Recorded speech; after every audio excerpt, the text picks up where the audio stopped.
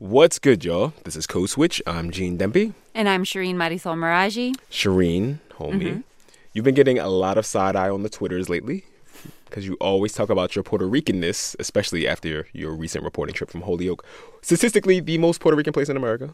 No, actually, it's the most Puerto Rican place stateside. Oh, you're right. Because Puerto Rico's part of America. You're right. Did you learn nothing in that episode? You're right. I stand corrected. But folks have been pointing out that you always talk about your Puerto Rican identity. But your Iranian identity, you're a little dodgy. Not so much. Look, I didn't grow up around a lot of Iranians, not even my Iranian family, which is a long story for another episode that I may do.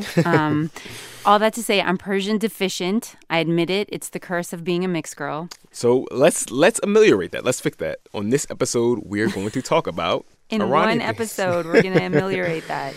I did not know this, but the U.S. is home to the largest Iranian community outside of Iran, and it happens to be Persian New Year, Nowruz, which means New Day, the biggest celebration of the year for many Iranians. And we've invited Nilu Muhammad, she's the editor-in-chief of Food and Wine magazine, to drop an explanatory comment on you, Shireen, because you obviously need it. I do need it. I don't even speak Farsi. It is Shoma Mubarak. I'm sure I said that. That's good. That you sound a little bit like you're from Pakistan. Oh, hey.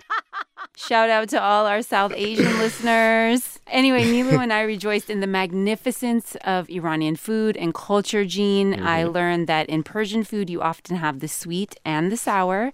So after the break, we talked to our play cousin, the acerbic Iranian Muslim Negin Farsad, about what it's like living in America these days. All the back and forth over the travel ban has definitely affected Nowruz festivities for Iranians, and so much more, as we know. Yeah, so the last time we talked to Negin was 4 months ago. It was literally the day after the election, so we hit her up for an update, and you wished her a Happy New Year, of course. It is Shoma Mubarak. Yeah. Wow, that was good? really good. That was really good. Was it like really good, or was it like it was that a good was try? like she's been speaking Farsi for 5 years. Oh, okay. All right. We'll go with that. But before we get into the now with Negin, Nilu Muhammad of Food and Wine takes you and us way back into the past, like 3 millennia ago. So Nowruz actually dates back to ancient Persia and has pagan roots. So it began as a Zoroastrian festival of the spring equinox, and it has been celebrated for over 3,000 years. And what's incredible about it for me is that it endures today as a largely secular, non-religious, non-political holiday. And that main message is this message of renewal. And just the fact that Nowruz happens in the spring, for me, has always been kind of a no-brainer, because I don't see a better time to turn that page on the new year than the first day of spring, rather than in the depths and dark of winter in January. I would have to agree with you on that. I'm ready for some renewal. I mean, aren't we all? Also, what I think is fascinating in terms of this holiday is, leave it to Iranians. We wouldn't ever do anything in a spare way. So rather than it being a one-day holiday, we blow it out and it's 2 weeks. So if you roll all of the pageantry of Thanksgiving and Christmas and New Year's and you roll that all into one, you kind of start to grasp the importance of Nowruz. And so for us, it's all about overdoing and overfeeding and over-delivering on all that hospitality and abundance that our culture is synonymous with.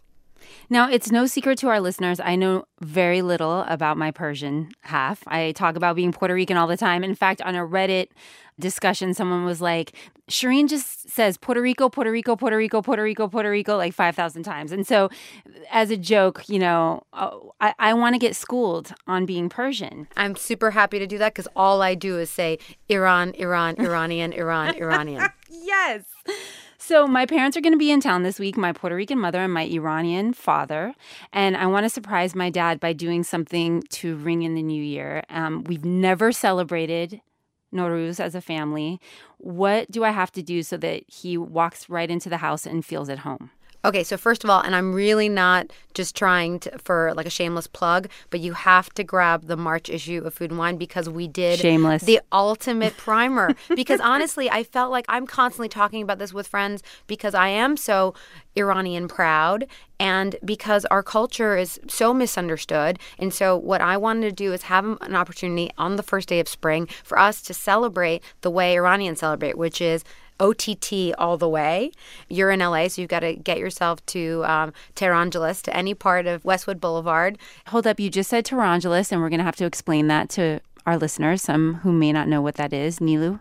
There is a nickname for Los Angeles, and it's Tehrangeles, because so many Iranians emigrated to the U.S. and moved to Los Angeles. So it's as close as I can get to Tehran, short of taking a very long flight. Okay. Go and get everything that you need. And the things that you need are saffron. Okay. Because saffron is an essential element of our Nowruz. It's all about celebration and that yellow color. And people say that actually it has elements in it that actually make you laugh and make you happy. You need to make sabzi polo, which is the rice that's layered with herbs. And what's amazing about every element of food that is eaten at Nowruz time, it's also symbolic. So those herbs are symbolic of renewal, of spring. Then you need to make some kind of fish. We make whitefish, and usually there's about 2 or 3 different kinds of whitefish. I did this yesterday with my mom. And then it's all about the dessert. So any kind of shirini, which is sweets that you can imagine, anything with rice or pomegranate or rose water or cardamom or saffron, those are the things you're going to want to get. And also in LA, you guys have great ready-made Persian ice cream, which is called Basani Akbar Mashti. That you have to get for your dad. Is there a particular flavor I have to get him when I go get You this have to ice get cream? the saffron rose water flavor. Okay. That's the one. And then, super important, are you still in this? Are you game I'm in to this. keep on Okay, going? fish, saffron, ice cream. You forgot the rice. Oh, rice, of course. The 2 key things I think that a Persian hostess perhaps is graded on culinarily is your tea, the way you brew your tea, and the crunchy bottom of your rice, which is called Tahdig. tahdig. Oh, so you know that. I know that. That's good. I know some things. So the tahdig is that crust that everyone's very anxious about burning it, and it's so important for you to make. It's a slow and steady situation. You don't want to mess this up for your dad because actually people feel that if you burn the crust of the rice for the New Year's meal, it portends badly for the rest of the year. I know. It's a lot of pressure. That's a lot of pressure. too much pressure. Yeah. You know, Puerto Ricans have something called the pegao, which is the crispiness on the bottom of the rice. I think that's what brought my parents together. Tahdig, pegao. They were brought together by crispy rice. Yes. Crispy, buttery, oily, salty. Yes. I know this is cheesy, but I want him to step into the house and just feel this overwhelming sense of nostalgia. My dad does not cry. He's not a crier. I cry for all of us and the whole family. But I want him to shed a tear. I want him to be really touched. Having the sombol, so having hyacinth, lots of that scent, I think that'll make him well up. You could probably have some liturgical Persian music playing. I think that'll make the move. Also, talking about pagan ritual, there's almost an altar that you set up. I don't think any Persians actually call it an altar. It's called a haftzin, Yes. which is an array of items that represent your wishes for the coming year. Yeah. So there's 7 things that have S. Do you want me to go through them with you? Please do. Okay. Samanu, which is a sweet pudding made from wheat germ, and that represents affluence. Samanu.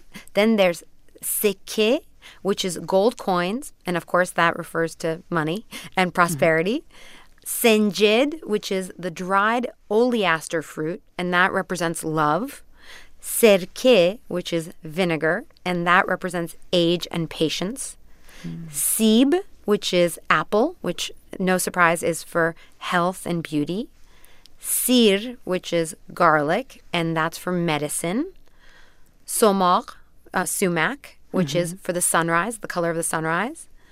Sombol, hyacinth, and that represents spring. Now, anywhere you go in any Iranian household right now, just as soon as you open the door, there's this waft of flowers and always hyacinth. It's very symbolic with our New Year. And then there's more. You can have wild rue that you burn to ward off evil spirits. I've never heard of that. What is that? How do you spell it? Rue.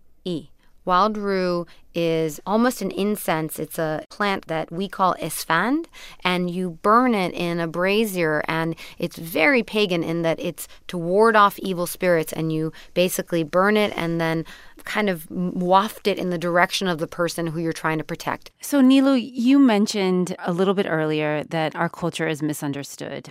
And in the latest Food and Wine issue, where you share your menu for a classic Nowruz dinner and you include your mother's recipes, in the piece that you wrote, you really kept it apolitical. You didn't, you didn't get into what's going on right now. But Iran and Iranians have made headlines a lot over the last few months with the back and forth over the travel ban. Did you feel any kind of pull to get into the misunderstandings, to get into what's going on today? It's really important for me, since I moved here to the United States in 1979, to have been a proud Iranian. And I think that, to me, trumps everything else. There is a lot to say about the politics. I didn't feel like my piece was the right place to do it. To me, I was very keen on establishing the fact that there is no greater touch point among all of us than this universality of food. And so I think when you think about Nowruz, there's something super elemental and I think even universal about this message of rebirth. It's the first day of spring. It's about the seasons. It's about the cycles of growth and renewal. And honestly, that feeling of optimism that I think we all need more than ever. And no matter what culture you're in, what language you speak, how far you are potentially from home, the way I feel that I am, that sense of hope is something that we can all feel a connection to. It gives me a lot of joy to be able to bring that to life in a positive way. So now I'm really, really hungry. What's good with this crunchy rice, Shireen? Crunchy rice, bringing all the POCs together. It's like mangoes, except I don't think Iranians even eat mangoes. Shame. Anyway, like so many great Persian dishes that have both that sweet and that sour element, so will this episode, Gene. Nilu was definitely the pomegranate molasses. And for the sour grapes, we've got Negin Farsad. That's right. Comedian Negin Farsad adds the bitter to the sweet after the break. Stay with us.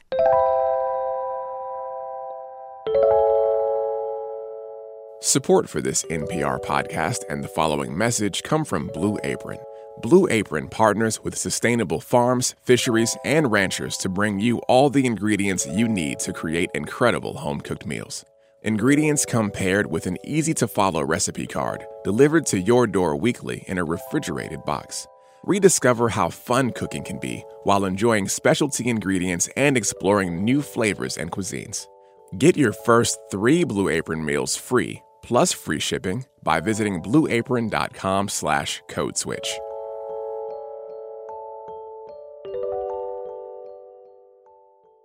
And we're back. And in honor of Nowruz, the Persian New Year, we've brought back Negin Farsad to talk about what it's like being a Muslim Iranian in the age of the on-again, off-again ban on now 6 majority Muslim countries, of which Iran is one. Negin's a friend of the podcast, the author of How to Make White People Laugh, and she co-directed the documentary The Muslims Are Coming.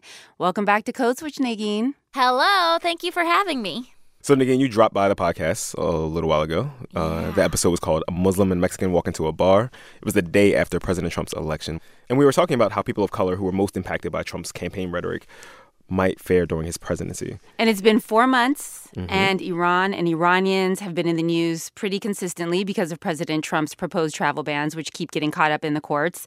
Negin, your parents are here in the States, but much of your extended family is still in Iran. What's a typical conversation with your family sounding like these days?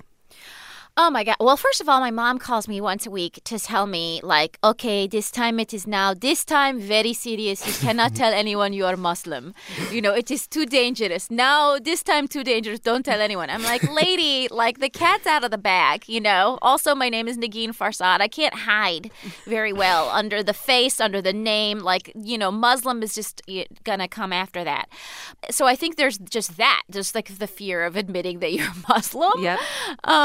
And then there's the real consequences of the travel ban stuff, which is that, like, you know, my aunt was supposed to come to the United States, but then she couldn't. You know what I mean? It's like the actual just people not being able to come and go. And then I think the other interesting thing to me is that citizens who are Iranian, but American citizens, worry about travel because it says born in Iran on your passport, you know?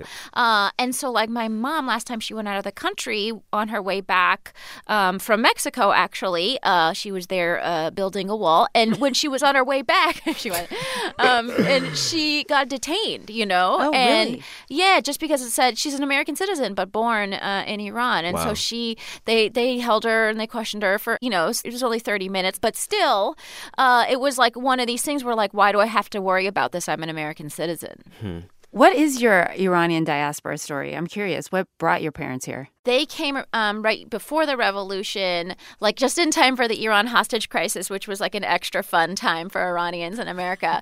And my brother immigrated with them, and he's much older than me. And then I was actually born here. We lived in Virginia, when I was a baby.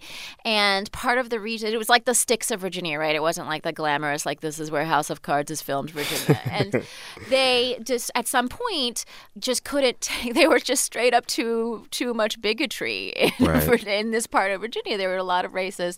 I remember one of my earliest memories is my brother coming home from middle school with like a black eye because some kids wanted to rough him up and for just being Iranian. Like it was rough, And of course I was a baby, so I don't have any real memory of that, but that's kind of what drove them to go to California. And sort of like as Iranians, they could just like blend in with the Mexicans and, kind of, it was like a nice Mexican cover. Just all vaguely brown. Yeah, exactly. So you just get lumped in and it's fine and no one's yelling at you on the streets.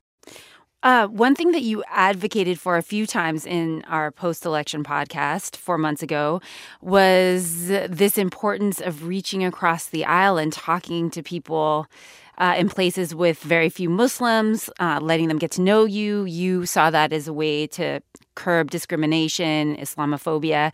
And we're going to play a little bit of what you said in that episode. I would approach people in the middle of a town square. I would approach people on their way to work or whatever. And I found that it's not that people are just racist. It's just that people just don't know any better, is that people don't get the same kind of information. If you are given one narrative and it is saturating the media that like Muslims are violent or whatever, or that Mexicans are trying to take your job and they're rapists, like that's the narrative that you're going to know. I'm curious about how you feel about that now.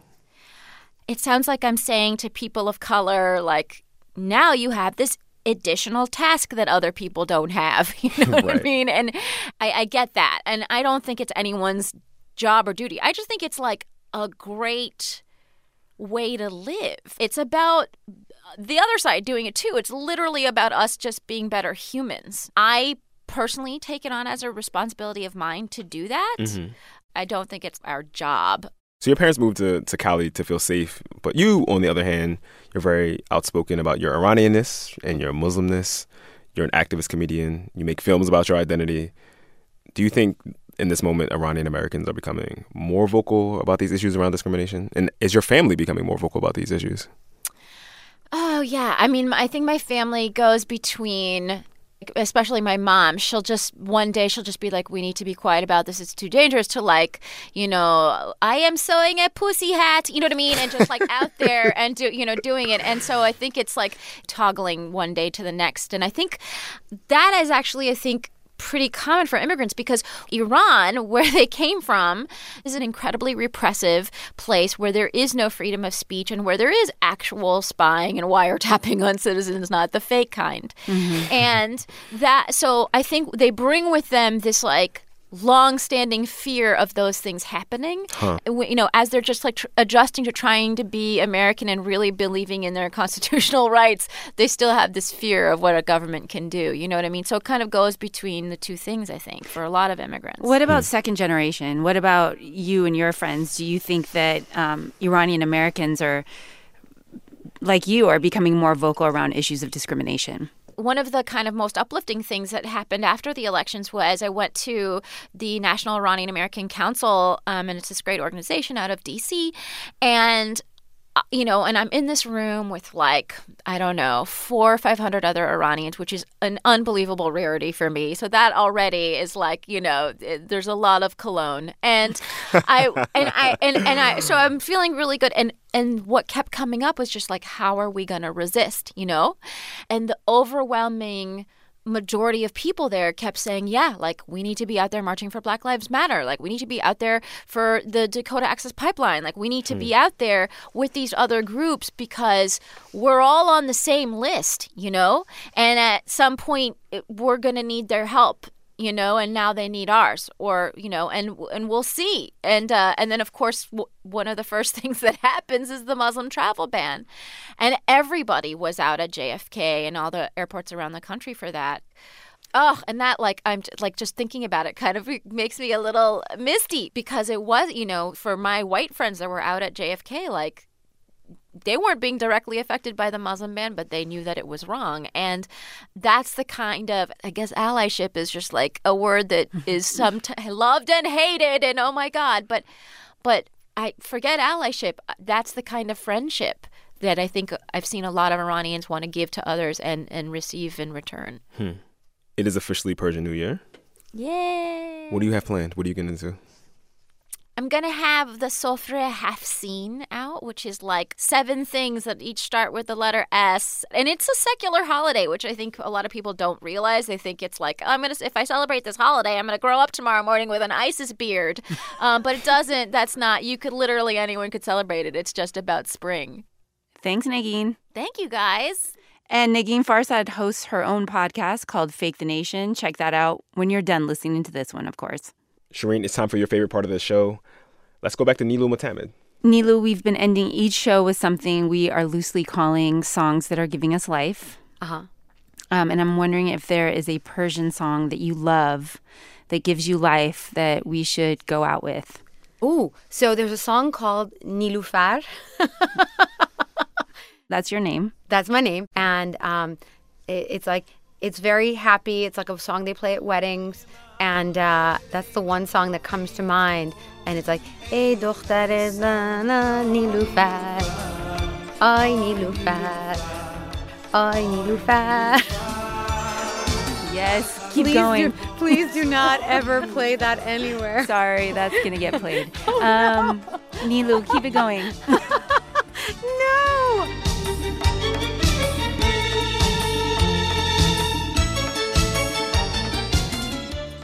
That song, just obviously because it's my name, and Yes. also because it's a dance song that makes you want to shimmy. Oh, I love that. Yeah. I love to dance.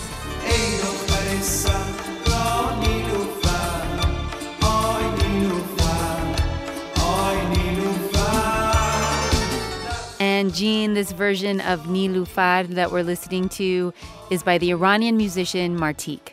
That's our show this week, y'all. Please follow us on Twitter. We're at NPR Code Switch. We want to hear from you. Our email is codeswitch@npr.org.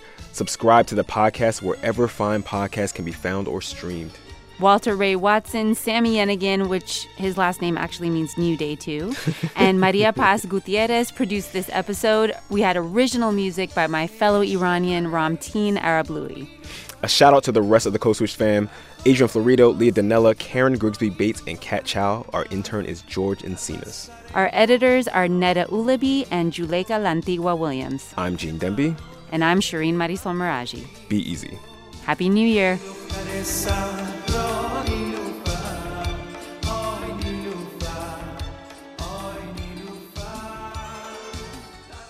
Thanks for listening to Code Switch. Check out NPR's Hidden Brain, hosted by Shankar Vedantam. Hidden Brain uses science and storytelling to help you understand the world around you and yourself. Wondering why it's so hard to change your best friend's political views, or feeling like you're in a bit of a rut and you need to get unstuck? Hidden Brain can help you with those questions and plenty of others. Find it now on the NPR One app or at npr.org/podcasts.